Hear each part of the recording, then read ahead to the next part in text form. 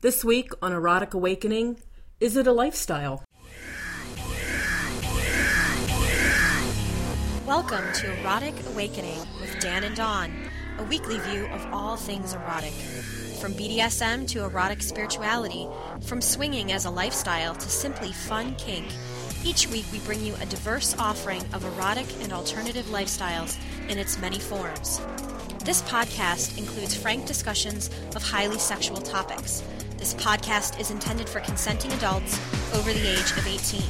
If you are offended by this type of content, we recommend you stop listening right now. Hi, Dan. Hi, Dawn. Oh, I'm so tired. I was going to ask you how you were feeling. I'm not doing too bad considering we just drove yesterday, and it's bad enough that we had to drive 6 hours, but because of time changes and time zones and springing forward, we drove for 8 hours or something similar. But we're back from Sensations in Leather. Fantastic event, though. Mm-hmm. No regrets about going whatsoever. Absolutely not. So it was in Chicago, and it was a lot of fun. We met some great people. Yep, and we'll talk a little bit about that and talk about some of those people we met. Mm-hmm. On this week's show, we are, well, I tell you, last week we did Sex is Fun. Right. Is it just, fun? Right. And the week before that we did Sacred Kink, talking about using this as a sacred aspect to your lifestyle. Right. So this week, is it a lifestyle? I don't know. Let's chat about it and figure it out. Well, or as not. Yes. On today's show, we come up with a definitive answer, if it's a lifestyle or not, without any debate or question. But unfortunately, I posted that question to our FetLife group, and I have plenty of debate and question, and we posted it to the Twitter account as well, and got all kinds of great feedback. Later in the show, we'll also be talking to Melina Williams and Sarah Sloan, right, both national presenters, and they'll be talking about the aspect of recovery in the lifestyle. And we've touched on that topic before. We have. So that'll be interesting, and we'll listen to that later in the show. Okay. What else we got going on? Do you know, on the way to Sensations in Leather, so we are such event whores. We're driving to an event, and we can't wait, and we call someone to talk about it. Oh, that's right. We did. We pulled over so we could concentrate, and it was good. We spoke to Jason, who is the event promoter for Beat Me in St. Louis, and that event is coming up in just a couple of weeks.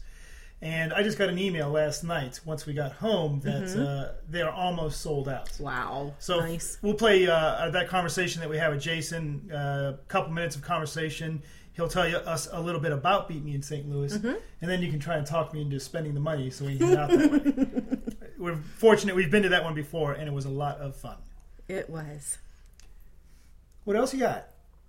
I don't know. What else do we have? The most important part of all. Oh, yes. Gotta send a shout out. We do. Shout out to a couple of people that we met up at Sensations. It was Scott and Boy X and Cambion. So, fanboys of Erotic Awakening. So, I don't know that Scott wants to be called a fanboy. Probably not. But Boy X and Cambion, we've run into them before. They absolutely know that's the title that we yes. put in. We're going to send you guys t-shirts that say EA Fanboys. Ooh, that would be awesome. Just as soon as we come up with that budget. Which probably comes from selling Dawn's ass or something appropriate like that. Hey! Only for an auction for charity. Yes. So keep it legal. So, after we're back from Sensations, had a wonderful time, happened to run a couple 12-step meetings, had 2 fantastic classes, ran Sensual BDSM, and a lot of great feedback on that one. And then we did our second presentation, Talking Naughty. Wow. And that one went so well, we didn't even get to the end of our notes. We covered all the main points, but there was some extra stuff that we wanted to throw in there, and that class was just so much fun with so much participation that we didn't get to all of it. Yep, it was just a dynamic audience and a lot of feedback, and just as you said, a ton of fun. And we go through so many different ways that we can. For example, we did Eat My Pussy. And we did eat my pussy in 5 different ways. And by the way, if you're a presenter and women keep saying eat my pussy, it is important to have clear and concise notes of what you're supposed to be doing. Even when it's a man telling you to eat my pussy. And we'll talk about that some other day, I think. So we'll revisit that topic at some point and talk a little bit about talk itself. But now we're back from sensations. Mm-hmm. Deep breath. Yeah. Because the big, long road trip aspect of our life is currently over. So yes. For people out there that don't really care so much about all the different events, we're done. For a while, it slows down quite a bit. We've still got a few things to do this year, but yeah, we get a breather in between this time. Amazing that at this point in our life, one a month is like, oh, we've slowed down. Yes. We're having one a month now. Time to do some other things. So we'll be staying home for a little while, and we'll be working on the brand new website, eroticawakening.com. Yes. If you are a WordPress designer and would like to design the Erotic Awakening WordPress website, then do so and say, Dan, here it is, and I'll use it because I ain't so creative sometimes with that computer stuff. That's why we have a slave girl, Jem. Yes. Who is very creative and all that kind of stuff. And very, and I have to send a shout out to Slave Girl Jem. Yes. She saw me yesterday hacking around with the WordPress site. And it took me 30 minutes to do something she could have done in 4 minutes. And I could see that in her eyes. And she sat there sitting on her hands and slowly gritted her teeth. Very impressive of her. Also looking at putting together a new logo. We have right now the snaky, wandering E-fucking-A sort of thing going on. And very happy with that one, but looking at some other stuff and a couple other pictures out there on the website. And yeah, trying to embrace that whole erotic awakening sort of theme instead of just something, I don't know, the EA, just it's creative, but it's not as creative as what we're looking for. So something that embraces erotic awakening. Yeah, and that's going to be really interesting to see what people come up with. So again, if you're a podcast designer, well, that doesn't make sense, does it? If you're a logo, somebody spent a lot of hours on the road yesterday. And here comes the crash and burn, recorded for your pleasure. I probably should edit it, but I'll hit the wrong button and wipe the whole thing. If you would like to help design a logo for Erotic Awakening or a WordPress theme, we'd be more than happy to take a look at anything you'd like to put together, and we will send you all kinds of good kudos and put your name on the end of our podcast or the beginning of the podcast and send people to you for more WordPress designs and more logos or whatever else you would like. Sounds like a plan. If you would like to do that, then you can get a hold of us in a variety of ways. Absolutely. By email, it is dananddawn@eroticawakening.com. Our voicemail number is 206-309-0054. At FetLife, we can be found under the group Erotic Awakening, where the kinky monogamy debate rages on. And via Twitter, Dan and Dawn.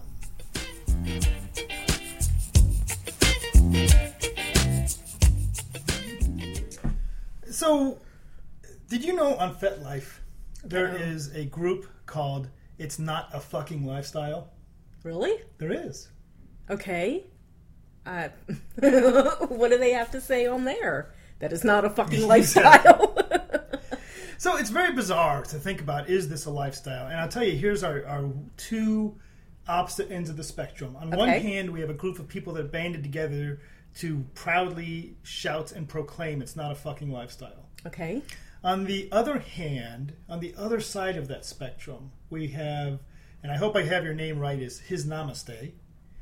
Sounds right. Who says, for me, it is the authentic expression of myself and soul. Nice. So talk about a broad spectrum.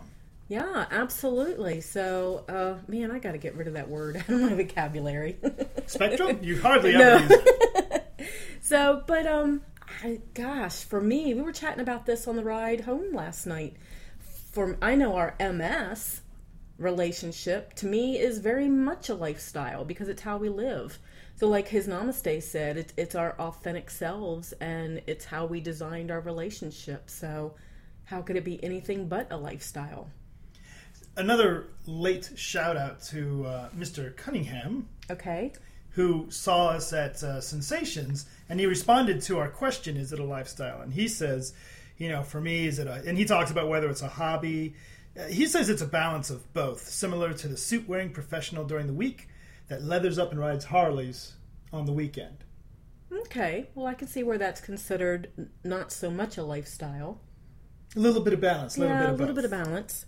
Long-time listener and occasional have her on the show when I can sneak a microphone via your booty up to her place. Cave Babe tends to refer to it as a lifestyle, and she knows that a lot of people don't like the word, but for some people it really is a bigger part of just a hobby. Yeah. See, I can see that, and I agree with that. I understand both sides of the spectrum. I see people live it both ways, but... She says it permeates so much of what I do, how I think, etc., that it is the best word for me. That makes a lot of sense to me. Immediately responded, somebody else says, Witch Wolf says, for me, it is only an interest. I don't participate in any other way other than to read the post. I find it fascinating to learn about others' experiences. And hopefully, Witch Wolf, you both read the post and listen to the podcast on occasionally. There's a little poke. Yeah. And I'm curious, Witch Wolf, I would love to have you, by the way, come out onto the show via whatever recording device you want, unless you're local, and tell me about that. Why do you participate only via the way you choose to? And certainly nothing wrong or right with it. People make decisions, right? And that's the way they want to participate in it. So, and I can see for them that this is not a lifestyle. It's hot and interesting. And then JJ Slave said, for me, it's a lifestyle. It's how I live completely. So there's no putting on the slave mask anymore. It's who she is. And Miss In Control. Yes. It's really neat to have people that we know, because we can actually pick you guys. Says that she's been using the word community. It's not necessarily a lifestyle, but a community. So you can see all those posts out on the Erotic Awakening FetLife group, right? Everybody's got their own. So it's bizarre how much different opinions there are out there, right? Everybody's got their own opinion, their own way they view things. Right. Some of it comes from people are hearing the question differently. I think that's a part of it, too. Yeah. When we talk about the master-slave relationship, is that a lifestyle? It's a significant part of our life. It's who we are. Yeah, it's how we live. Even as mom and sister and daughter and priestess and whatever, I still have an underlying MS foundation. So to me, I still consider it a lifestyle.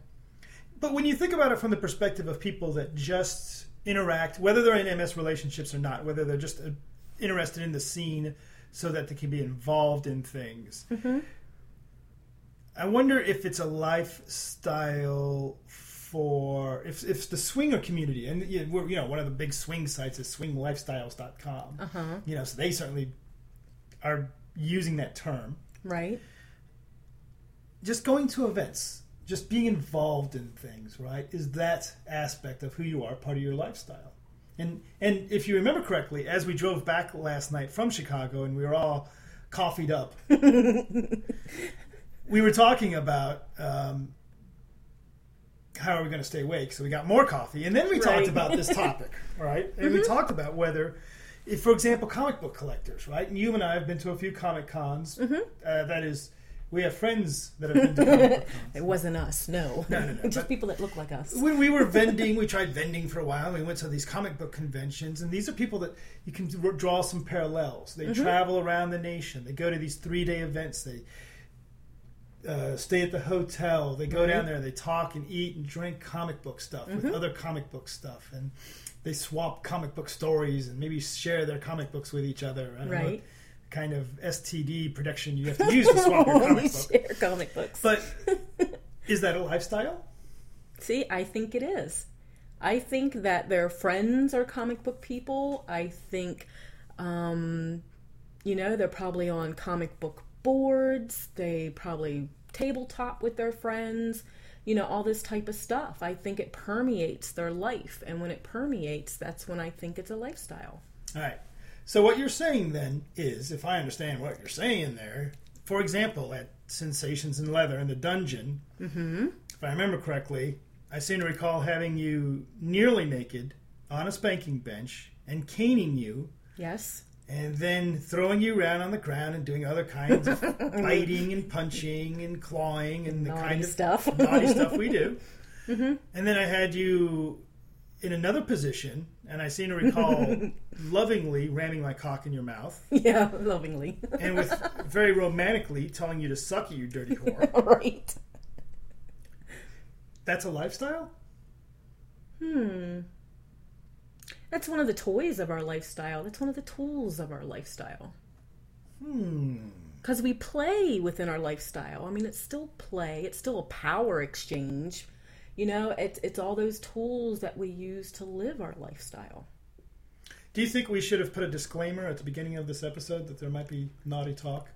Or that our opinion isn't the only opinion, which I think we've covered as well. That might be more appropriate. If you've gotten this far and you're like, he's going to say fuck on the podcast? Not sure what you were expecting from this podcast.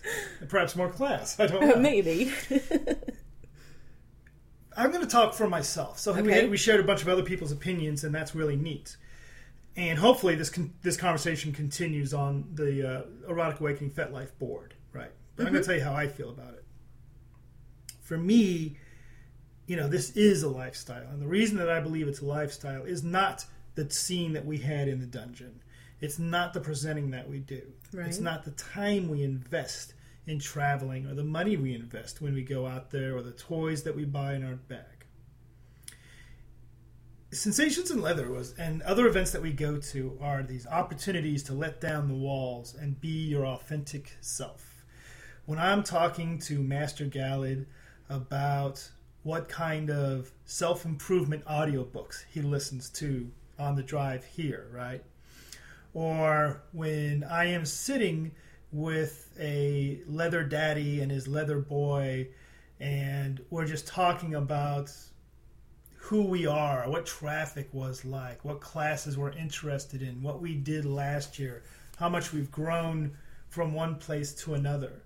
And this whole group of us comes Sunday afternoon as it gets later and later. Everybody starts, gotta go back to work, gotta go back to real life, gotta go back to the job, gotta go back to dealing with, you know, people that don't see the real me. Right? Because who I perceive myself as on this podcast, when we go to these lifestyle-friendly events, when we surround ourselves with lifestyle-friendly people, be master and slave, or just BDSM enthusiast, or other kinds of seekers, right? And that's what we all are. And for me, and it's just me, it is the seeker lifestyle. It is the I am not going to accept that the way you tell me to have sex, the way you tell me to dress, the way you tell me to interact with other people of a variety of genders is good enough. I am going to seek my own path. I am going to find that self, you know? I like that. So for me, that is why I'm going to put this, regardless of the fact that it is fun. Right? It is just interesting. It is just a hobby. Beyond that, it is also a lifestyle. It's a significant part of who I am. Yes. Another way you can answer the question for yourself, if you met Mr. or Mrs. Right, and they were beautiful and wonderful, and you loved them, and they liked the same movies and the same food, and birds came out and sang every time you walked down the path, and they said, you know, everything is wonderful, but I need you to give up your leather. I need you to stop being a dominatrix. I need to stop going to those weird events. Would you do it? Would you do it? I don't think I could. No, I know you can. I know you can. And I couldn't either. Right. And the funny thing is, we've both had previous relationships where we tried. Right. You know, we met just so many couples this weekend that were there for the first time, and individuals as well that were there for the first time. It was awesome. It was beautiful. I mean, there for the first time at an event, there for the first time at the 12-step meetings. I love how you put that as a seeker lifestyle. So that really resonates.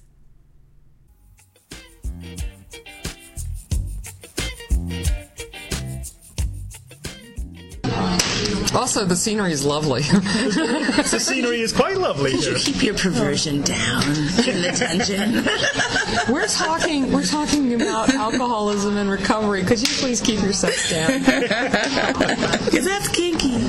So here we are, still at Dark Odyssey, and today we are sitting with Melina Williams and Sarah Sloan, and we're going to talk a little bit about recovery in the lifestyle.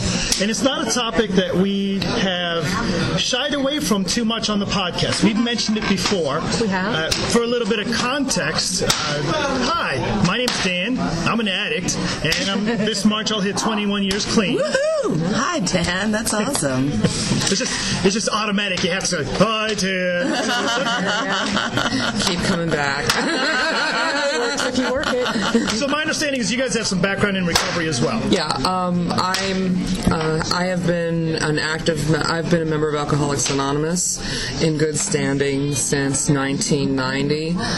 My actual sobriety date is May 10th, so this May 10th, God willing, I will have 20 years sober and clean. And I also have done some recovery around, I'm a real big 12-stepper. That seems to be one of the things that works for me personally. So I've also dealt with a lot of my issues with codependency and some of my childhood abuse issues by using the 12 steps. But I am an occasional visitor to an Al-Anon meeting to remind me that I cannot control other people. But yeah, that's kind of my history around it. Okay. Awesome. My name is Melina. I'm an alcoholic. Just a really boring, straight-up drunk. I don't have much else going on in my recovery. My sobriety date is March 14th, 2007, as you can see from my tattoo, which I have the date tattooed on my wrist, against the recommendation of one of the counselors in my rehab, actually. I had a very powerful dream that was inspiring me to do that. And she said, well, what's going to happen when you relapse? And I said, wow, thank you for your confidence in my ability to stay sober. I said, if that happens, I will get this date crossed out, and I will get the next date below it. And if I'm 100 years old and I've got 50 dates on my arm, at least I'll be 100 years old and alive. Right. And one of the conditions of being in the rehab where I was that we had to attend 12-step meetings. I was very, very dedicated and diligent, did my 90 and 90. And as of now, my program is a more inclusive program. I restarted a kink-centric 12-step recovery group in San Francisco that's called Safe Word. And it's inclusive of anyone in any sort of recovery. And so it's not quite AA, but we base it on that. And it's AA enough and NA enough.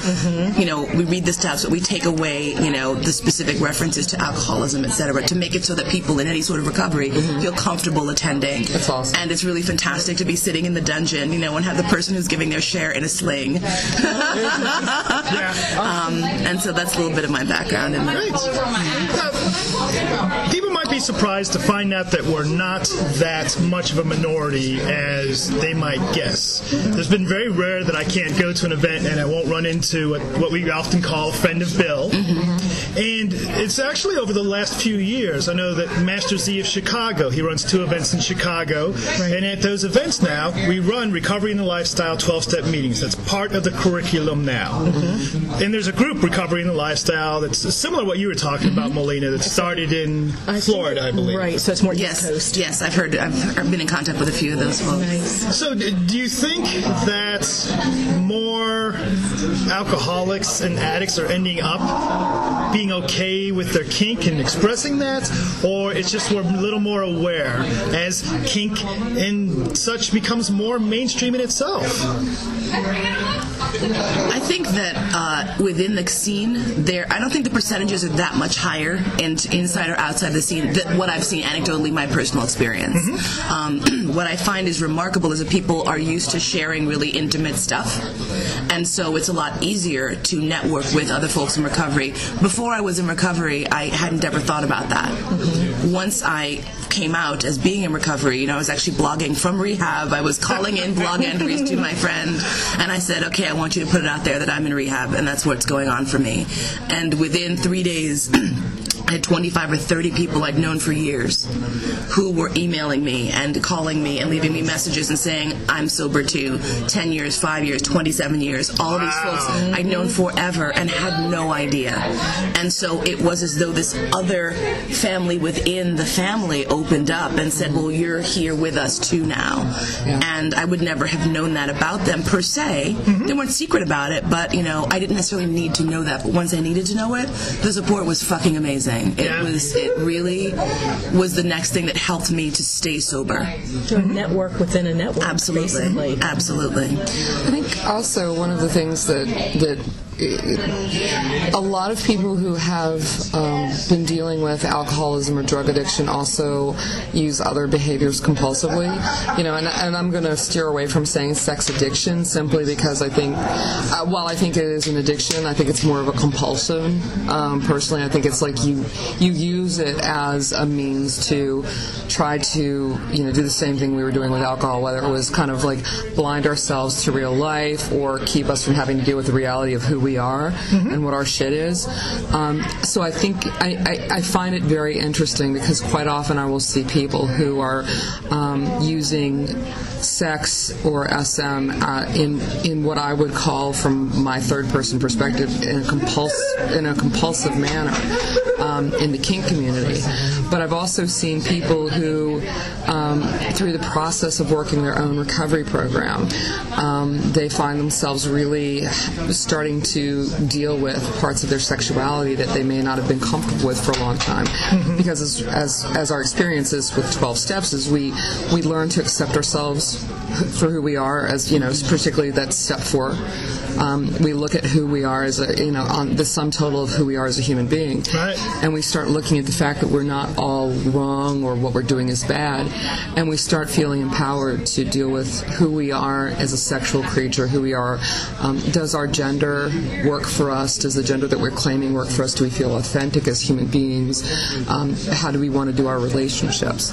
So it's kind of an interesting thing. I've seen a number of people who've kind of come to the kink community after spending some time realizing that what they've been part of who they are and what they're wired for, that they've been trying to cover up for years because they thought it was wrong. Right. They suddenly start realizing, wait a minute, maybe it's not wrong. Maybe I am the person that the universe created me to be, and this is part of that. And I think that's a great point. And I think if you get to the point where you say, all right, staying sober is the most important thing in my life, that means that second thing that I've been hiding from everyone around me, the fact that I'm gay, the fact that I'm a crossdresser, whatever it might be, suddenly I've got to make a choice. Do I come to terms with that, or do I go back to medicating myself? So, and while medicating yourself, you might not even realize that's who you are because that wasn't your priority. Yeah. The other thing is a lot of our behavior, for many of us who are out there doing something that we ought not be doing, a lot of times our behavior around our drinking and our drugging is very shamed sexual behavior. I used to fuck my dealer. That was how I stayed in. My last drunk was the reason I came into AA in the first place was that my last drunk involved me sleeping with my best friend's boyfriend. And obviously this was not like a poly situation where there was consent. So a lot of what brought me into the rooms was the shame about my behavior when I was drinking.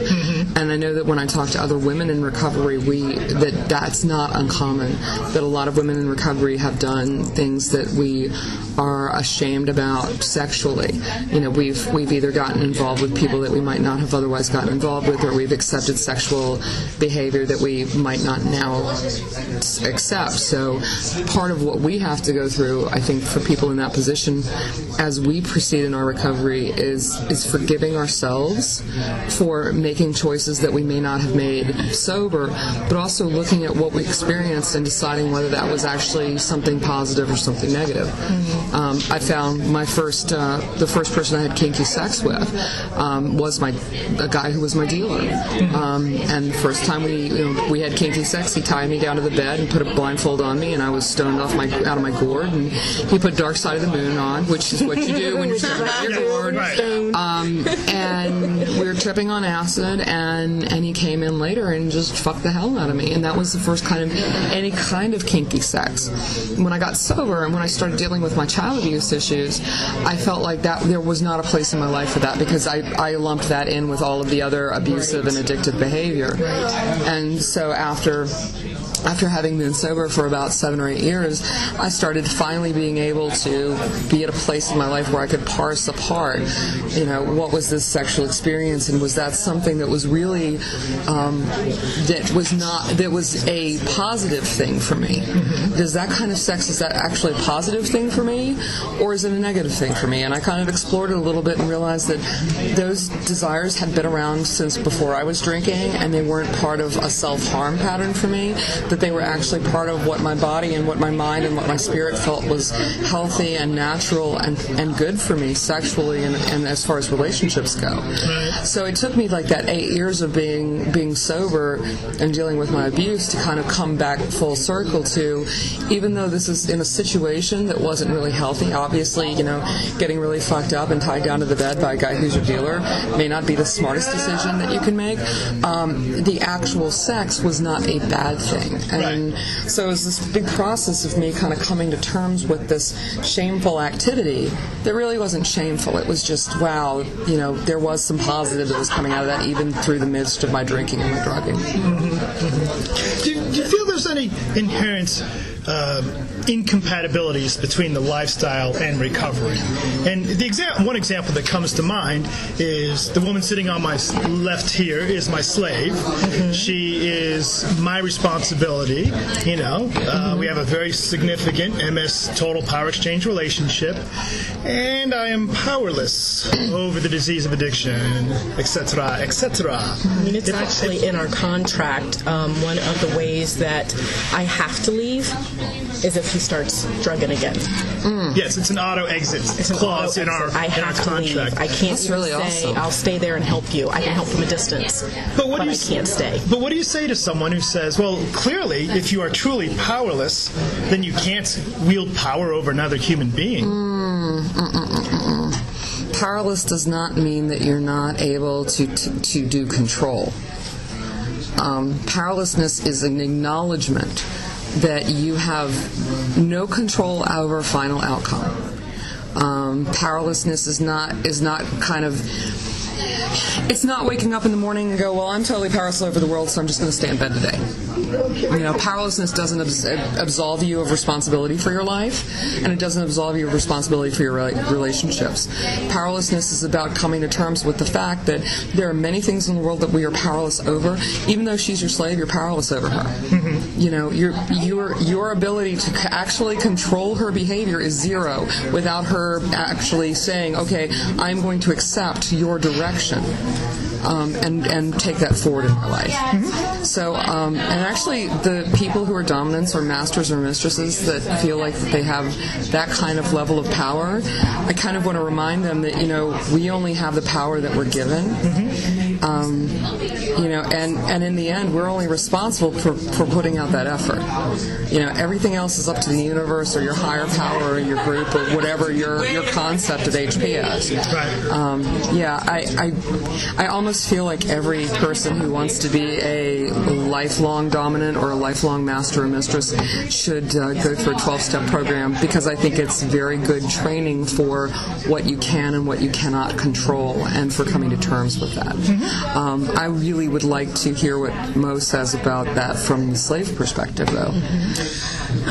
It's interesting, because my concept of what powerlessness means is something that is not quite, it doesn't quite jibe with me on a personal level. So it's one of the things in 12-step that I butt up against, because I actually believe very much in personal responsibility, and I very much believe in my higher power being absolutely all-powerful, and myself through him having the capacity to have that power channeled through me.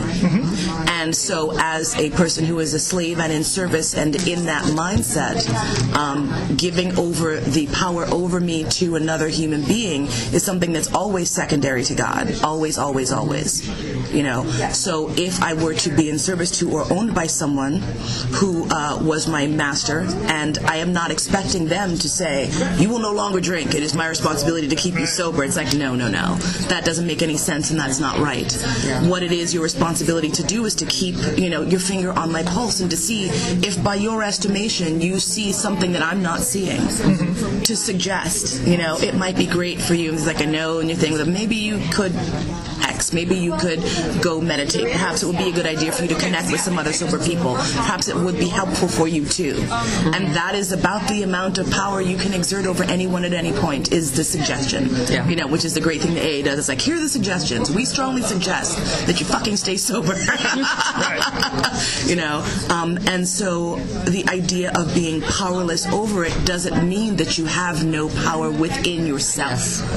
And that's very easily conflated for people, I think. I see that becoming a struggle, and the language around it is very tough for me, because I'm very anal about precise language, and I think it's fantastic that you have that contracted, because it's something that a lot of people don't want to acknowledge the possibility. Well, I'm going to be, sober, so whatever. It's like, no. Shit happens. One day at a time.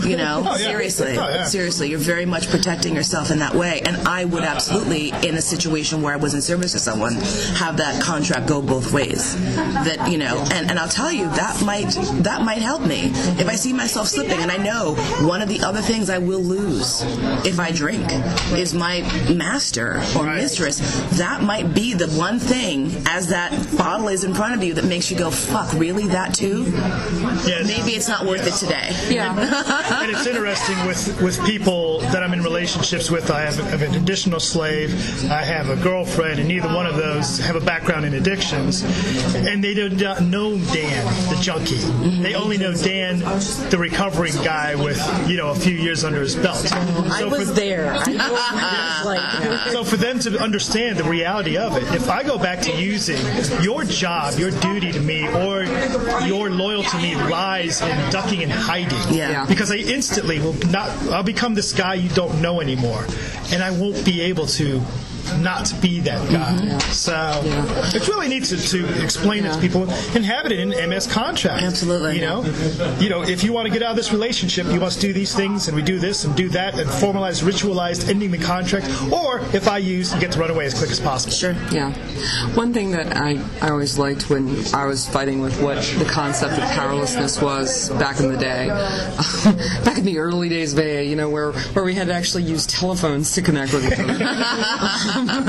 Instead of, I can't text my sponsor. I wish I could have texted my sponsor back in the day, like, yes, it's morning, I'm okay, I'm going to go to work now. Instead of, good morning, sponsor, how are you? But one thing that I keep coming back to the serenity prayer, and the way we used to kind of describe it is the serenity to accept the things I cannot change, the courage to change the things I can, and the wisdom of the difference. The difference is what is anything outside of my own body. If it's within my own body, I can change it.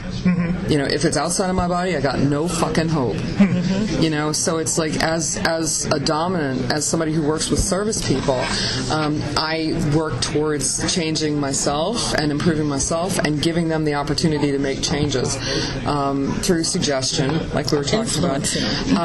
But by saying things like, that was really, Mo, that was wonderful the way that you served last night at dinner. I really loved it. I really appreciated it, and I got many compliments on your work. I did notice that you were serving from both the left and the right, and that was a little bit jarring, so I'd like for you to work on that next time. But overall, you did a fantastic job, and as a reward, I'm going to give you an orgasm today. Awesome! It's using those positive techniques that we learn to use. We learn to affirm ourselves as strong human beings, which is what I did with her. I said, "You are a strong human being. You did a great job." I learned through my own step work not to belittle myself for the little things that were wrong. So my way of handling that with somebody who's in service to me is I also do that for them. It's like there was one small change. Here's what I'd like to be changed. I didn't say, "You suck because you didn't do this," which I've unfortunately heard dominants do before. And that doesn't work real well because encouraging change generally is a positive thing and not a negative. But being able to actually identify that no matter how much I want this person to do this, I have no control over it whatsoever, so it's not my responsibility if they don't. I've actually found in the past, I'm still really new, obviously. I'm, God willing, will be 3 in a couple of weeks. That's a lot. But but I'll tell you, when I attribute a great deal of my recovery and sobriety to BDSM and kink, not that it fixed me, but I'll tell you, I noticed a distinct correlation between my falling out of the scene and my final circle of the bowl. Because one of the things I never did was walk into a play party having been drunk. I would go out for dinner and have a glass of wine, whatever. Now, that's not to say that the second I walked out of the dungeon, I was across the street getting a pint of some shit and fucked up by the time I got home, absolutely. But one of the things that was absolutely true was that I would not play fucked up, even towards the very end. That was something I absolutely was hardcore about, except when you're not in service and you're not playing. Then you have that one more night a week where you're fucked up. And then it becomes, in a month you haven't played in 2 months. And so as I fell further and further out of the scene because of life stuff, because of being single, because it was just like, I can't go to another party and go home alone. This is sort of a bummer for me. Right. I discovered that was part and parcel of that being part of what was driving me away from myself, and so I made a commitment to myself that because I had found so many good friends that were in recovery, that part of what I did was more kink events. I felt less awkward and weird. My social anxiety didn't crop up as much, even just being in the dungeon. I was like, this weekend, just fucking go and work the door for 4 hours. That would be a safe space for you. No one's going to walk in there fucked up and make you feel uncomfortable and weird. And if they do, it's like, get out! One of the things that I would like to suggest that Sarah brought up a little while ago was the having Dom and Dames go to a 12-step meeting. Because there is a lot of good life stuff in there. Being a slave of a master, I started going to 12-step stuff. Now, I've got my own stuff to work on, so I've been to OA, I've been to SIA, I've been to Al-Anon. I'm sorry, what is SIA? Survivors of Incest Anonymous. Okay. I've been to Al-Anon. I've been to these things. I've been to NA meetings so that I know what he's going through. I would highly suggest that of anybody that's in a relationship with someone that's 12-stepping. Absolutely. Because there's their own lingo, there's their own attitudes on things. When he tells me my emotions are my responsibility, and I'm sitting here going, but I'm slave. They're supposed to be your responsibility, and things like that. You need to know that lingo. So I highly recommend that to anyone that's in a relationship with a 12-stepper. Let me ask you about, now you've run a hybrid group where it's kink-friendly 12-step recovery. Right. Do you guys spend most of the meeting talking about sex? No. And the reason I ask that is because this is one of the things I did not get out of when I was actively going daily to NA meetings. Nobody talks about sex. Right. And I think for me that was huge because one of the things that was most affected by my addiction was my ability to make love. And towards the end of my addiction I couldn't fuck anymore either. Right. But having the emotional capacity to make love to And then, you know, we get into the kink aspect. Mm-hmm. So, for me, I guess I feel that one of the advantages to kink-friendly recovery is that ability to discuss. You know, when I used to do a lot of coke, at first it made my dick steel, and mm-hmm. then it made my dick sleepy, mm-hmm. and then I forgot about my dick because I didn't care anymore. Yeah. Do you think it's important for people that are in recovery to have kink, if they're kinky, to have kink-friendly sponsors? I hear so many saying, I segued that part away from my sponsor. I would suggest that if you are a sexually active and open adult and you can't talk about your sexuality with your sponsor or in your program, get another sponsor and program. Yeah. Seriously, find another way, because I don't understand why, if you're not kinky, if you are having vanilla sex, you're having vanilla sex issues, why is it that you have to pull that away? It's part of who you are. That's like saying that you can't talk about religion to your sponsor. Absolutely. We're talking about the goal, the end goal in my mind of recovery is to bring us into balance with ourselves and to create the most whole human being that we possibly can. Mm-hmm. That's the end goal. The end goal is for us to be a cohesive unit, a cohesive person. And that means that I need to be able to talk about whatever's going on with me. Now, I do recommend that if you've got a sponsor who's doing a kick-ass job of helping you stay sober and helping you work the steps, and they're not comfortable about the sex stuff, that you find somebody who is. Mm-hmm. I don't think you necessarily have to throw the sponsor out with the bathwater if you don't need to, but if you can't talk about it, that's a sign of something else going wrong, particularly when it comes to that fourth step. I shied away from my fourth step for the longest time because I didn't want to talk about all of the sex stuff that I had done, because it was some pretty heinous shit. I didn't want to have to talk about the fact that I had fucked my best friend's boyfriend. Mm-hmm. I didn't want to talk about the fact that I had slept with people for dope. But that even builds on the shame. Oh yeah, absolutely. If you can't talk about it to even your sponsor. Absolutely. And I've talked to people who've said to their sponsor that they want to do their fourth step with somebody else. The fourth step does not say you specifically have to tell your sponsor. You may have a sponsor who's really awesome 90% of the time, and you just can't go there, that 10%. But if you're finding another recovering person who can hear all of your story, right. that can take away that shame, like my sponsor heard it, and she just kind of chuckled after I was like, so this is the worst it could be. And she said, I've heard 4 steps from over a dozen women in my time in recovery, and every one of them have had something like what you've just told me in their 4th step. And the only reason that we think that we're the only one is because nobody else talks about it. Mm-hmm. So having somebody who can hear about all of that is really important. But yeah, I know a number of people who've found 2 sponsors to be a more useful thing, as long as they're not playing one sponsor against the other. Right. A lot of times a gay man, even though they, technically they would say men need to sponsor men, a lot of gay men I know feel more comfortable with female sponsors. Sure. But they still need a male sponsor because they need somebody to check out the sexuality stuff with. So they may use 2 sponsors. So I really think that it can be a great thing if you can talk to your sponsor about it, but I think the more important thing is that you're talking to someone and that your sponsor is aware of what's going on. I'll say in terms of the kink meeting, with regards to the question that you asked, it's not that we're all sitting there talking about our BDSM shit all the time. Right. It becomes okay to do so. Is what the thing is. It becomes okay for you to say, I'm having issues with my wife and my girlfriend, and then my husband is, and it's not going to become the issue. Or my master pissed me off yesterday. Exactly. You won't have 50 people going, master? It's not the big issue, And for me, because I am so open about my sexuality, the moment that I realized that there was a need for that was that I was at a regular old meeting, and I'd had like a really dramatic experience the night before, where the fact that I was sober saved me from probably setting my bed on fire because my vibrator cord had freed and I was using it, and then I saw this spark, and then I pulled on it, and suddenly there were sparks all over the bed, and beating down my pubes with the mat, and I was like, holy, and I literally fell on my knees. I was like, thank God that I was sober for this, because if I'd been fucked up and whacking off and passed out, and so I was so charged by this, and I was at the meeting, I was like, oh my God. So I was sharing, I was like, I was really grateful I was sober. So last night I was masturbating, and I had and the whole room, you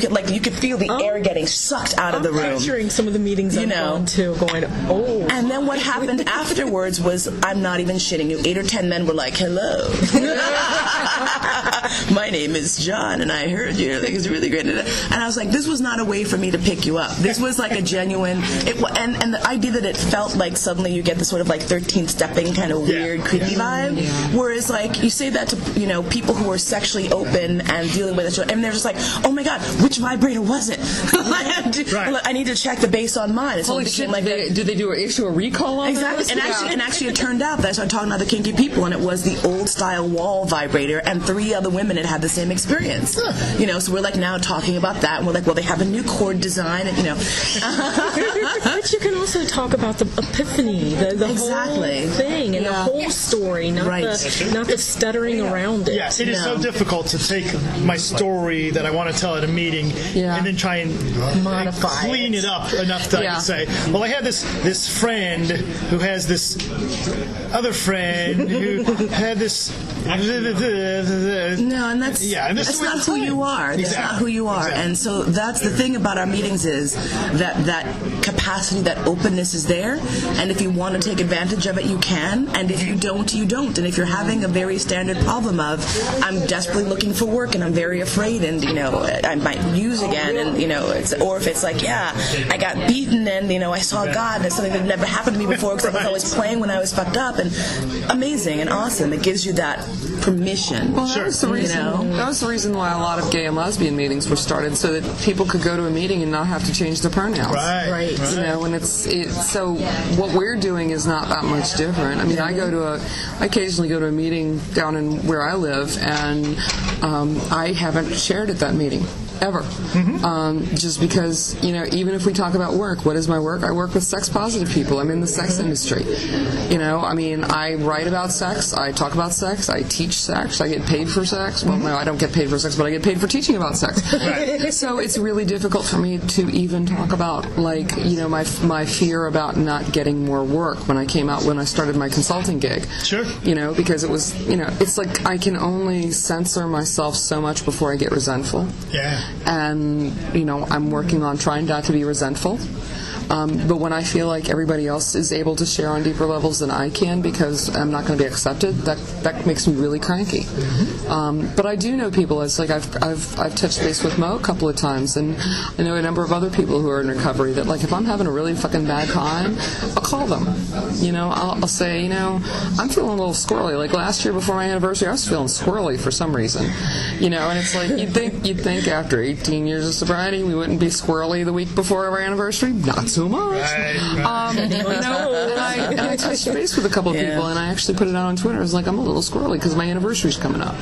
And I had a number of private messages from people who follow me on Twitter who were like, yeah, I totally get it. Call me if you need me. Right. You know, so I wish I could say that I have this, you know, wonderful, you know, in-town meeting that I go to, because I remember having that back in the day. But now my recovery community is very much sprinkled within the rest of my community, as aside from being separate of it. And I like that because, again, a lot of what my goal is as a recovering person is to be a whole, complete, authentic person. And it feels natural to me that my main community should have both recovering and non-recovering people in it. The cool thing about being in San Francisco is that, you know, one of the meetings that I love going to, I call it Big Gay Al's Big Gay AA meeting.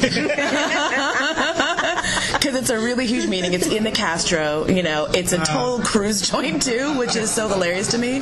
But, you know, even the most conservative queer person is still just going to be like, that pervert chick, there she is again with her kinky shit, you know. And so it's never rejecting. It's that if the worst case scenario is someone's like, I don't get you with your whips and chains. I'm like, cool, awesome.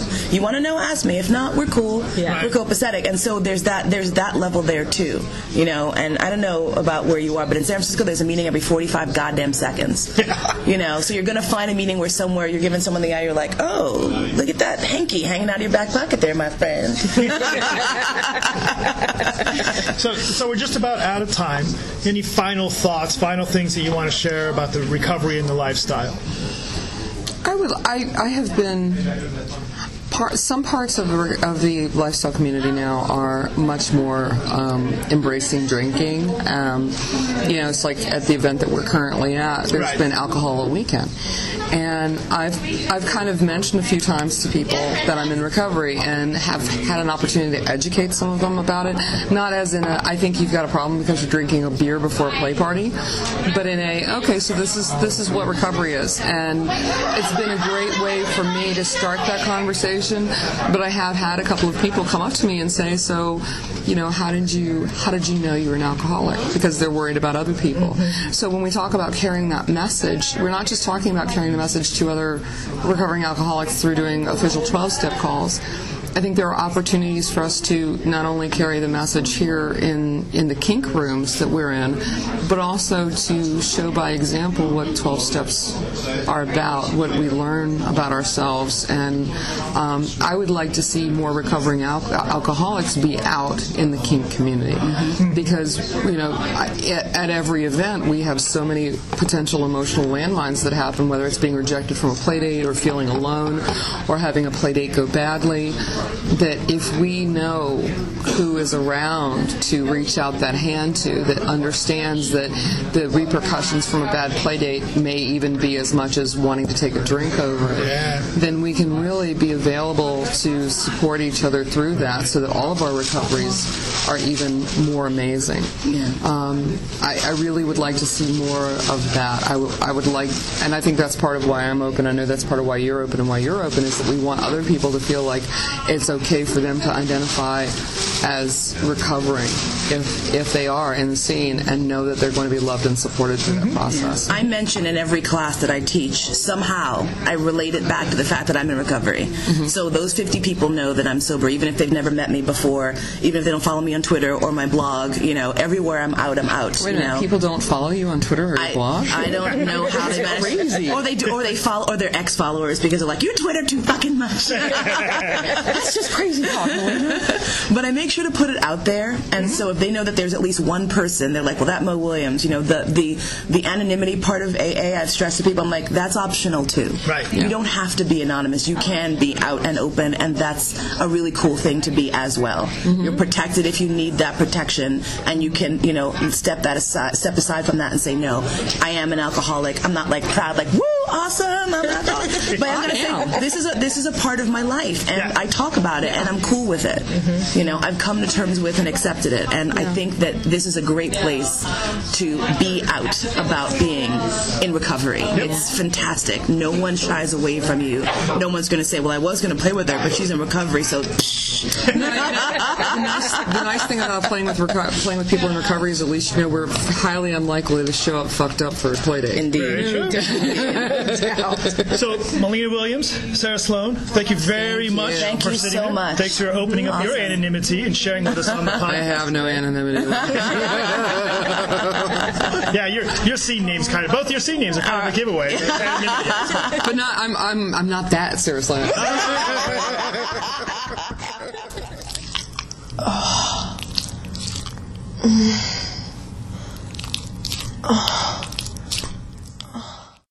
So here we are driving on our way to an event, and we happen to get Jason from Beat Me in St. Louis on the phone. Jason, you there? Yes, I am. Fantastic. So you are the event coordinator for Beat Me in St. Louis, right? Correct. Yes, I'm the event chairman for STL3, and I do both events that we put on each year. Well, Don and I have been very fortunate that we've gotten to make it to one of your events before. And, so there's events all over the nation. There's all kinds of stuff going on. And we wanted to give you a chance to tell people about Beat Me in St. Louis and why it's a good value for their money. Why should people come to St. Louis instead of one of these other events? Well, St. Louis is centrally located, so we're around, I guess you'd say, more people than if you were on the East Coast or the West Coast. We do our best to bring in a wide variety of presenters We know that times are tough, and we work very hard to keep our prices down and to offer as much, for your money as we possibly can. We bring in top presenters from all over the country. We offer, 10,000 square foot of dungeon space. We actually have 2 dungeons now. One is a regular dungeon that has the hard pounding music that people love to play to. And then the other dungeon is a softer music dungeon, same kind of play. You can do anything you want to except for maybe fire or medical, because that's all done in the fire and medical areas, and they're protected, with tarps and the proper equipment, and we have people that are trained to make sure everybody's safe and like that.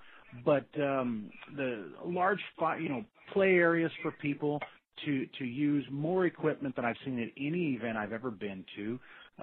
2 nights of play. We have 2 complimentary late night buffets that we give to our attendees, because you spend all night playing, and a lot of people play multiple times and you work up a hunger. So at 11:30 at night we give away it's a full buffet, and people absolutely love it. It's just we have so much. We have over 40 classes. We're bringing in a ton of presenters, top name presenters from around the country. And as far as dollar value, I've been to a lot of events. I try to keep it, where everybody gets the most out of their money. And, being centrally located, we're easy to get to. Okay. Well, speaking of presenters, who do you have coming this year? Well, we have a huge list of people, and, people can go to our website. It's beatmeinstl.com, and see the list. We have Goddess Lakshmi coming in. Sweet Limey is going to be doing classes. The 2 Naughty Boys are coming in. They do Shibari-Con, and then they stay on the West Coast.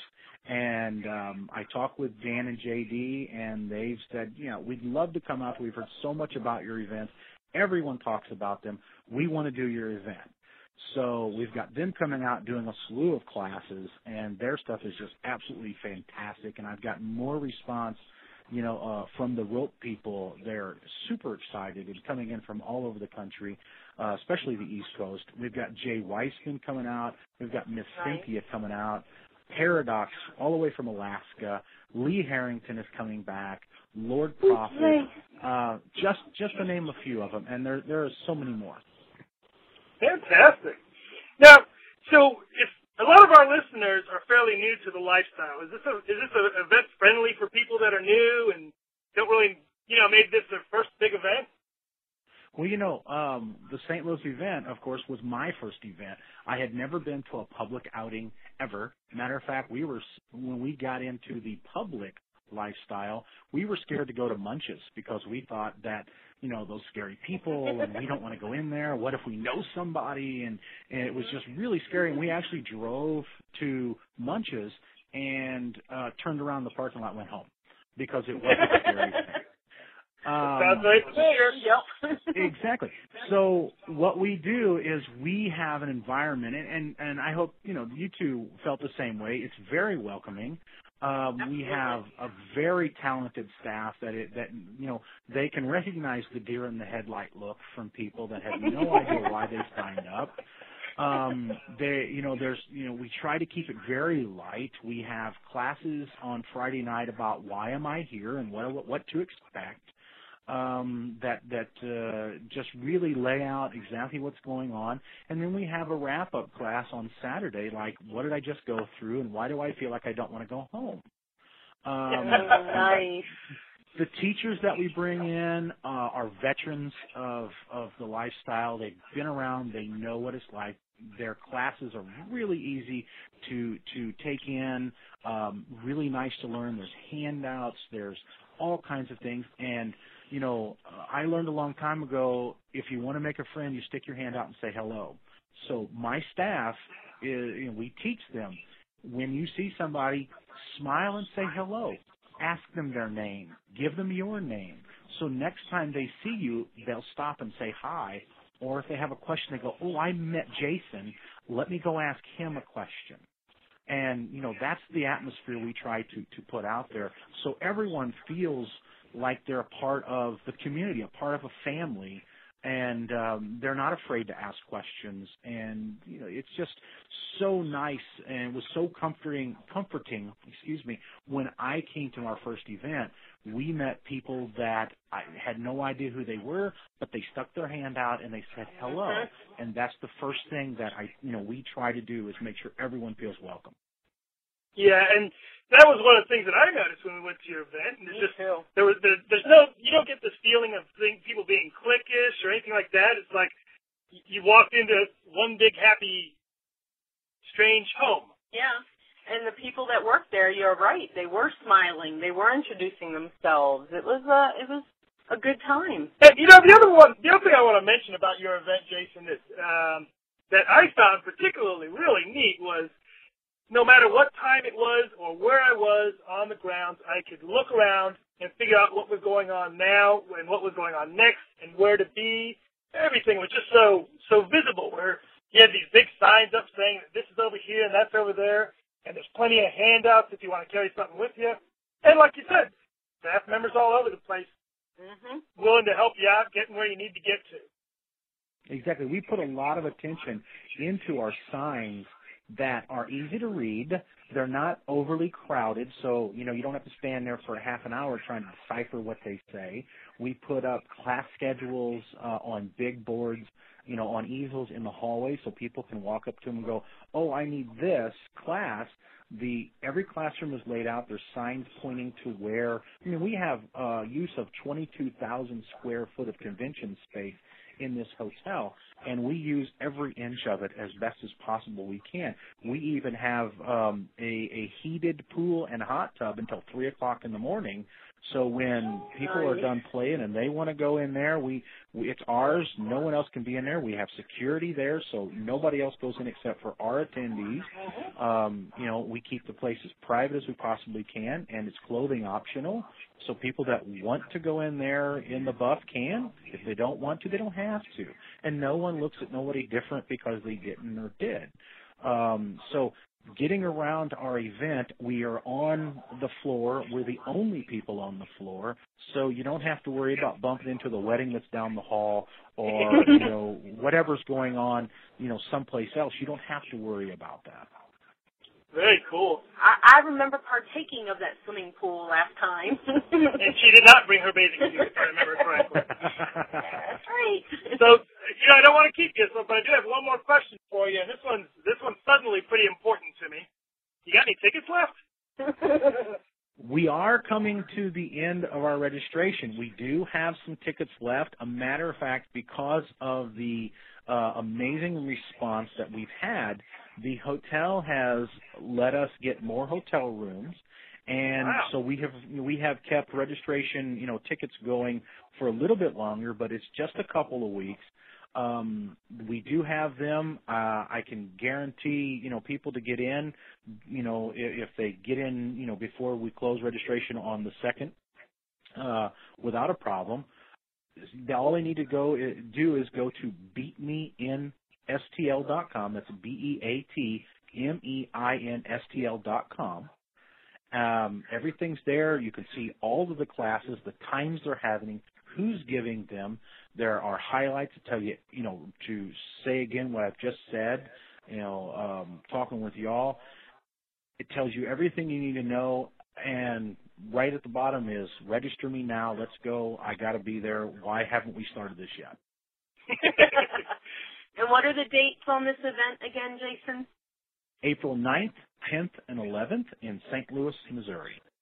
All right. Well, good deal. Well, I'll tell you, from Dawn and I's perspective, it's one of the events that we've enjoyed most going to in recent years. And as listeners know, we have the opportunity. We get to go to a lot of these. So, for me, that says something. So. Well, I appreciate it. Thank you very much. Oh, our pleasure. Thanks for taking some time and talking to us today. And if we're lucky, we'll get to see you in St. Louis. Absolutely. And if anybody has any specific questions, they can just find me on FetLife as JSIN, and feel free to message me if they have any specific questions at all.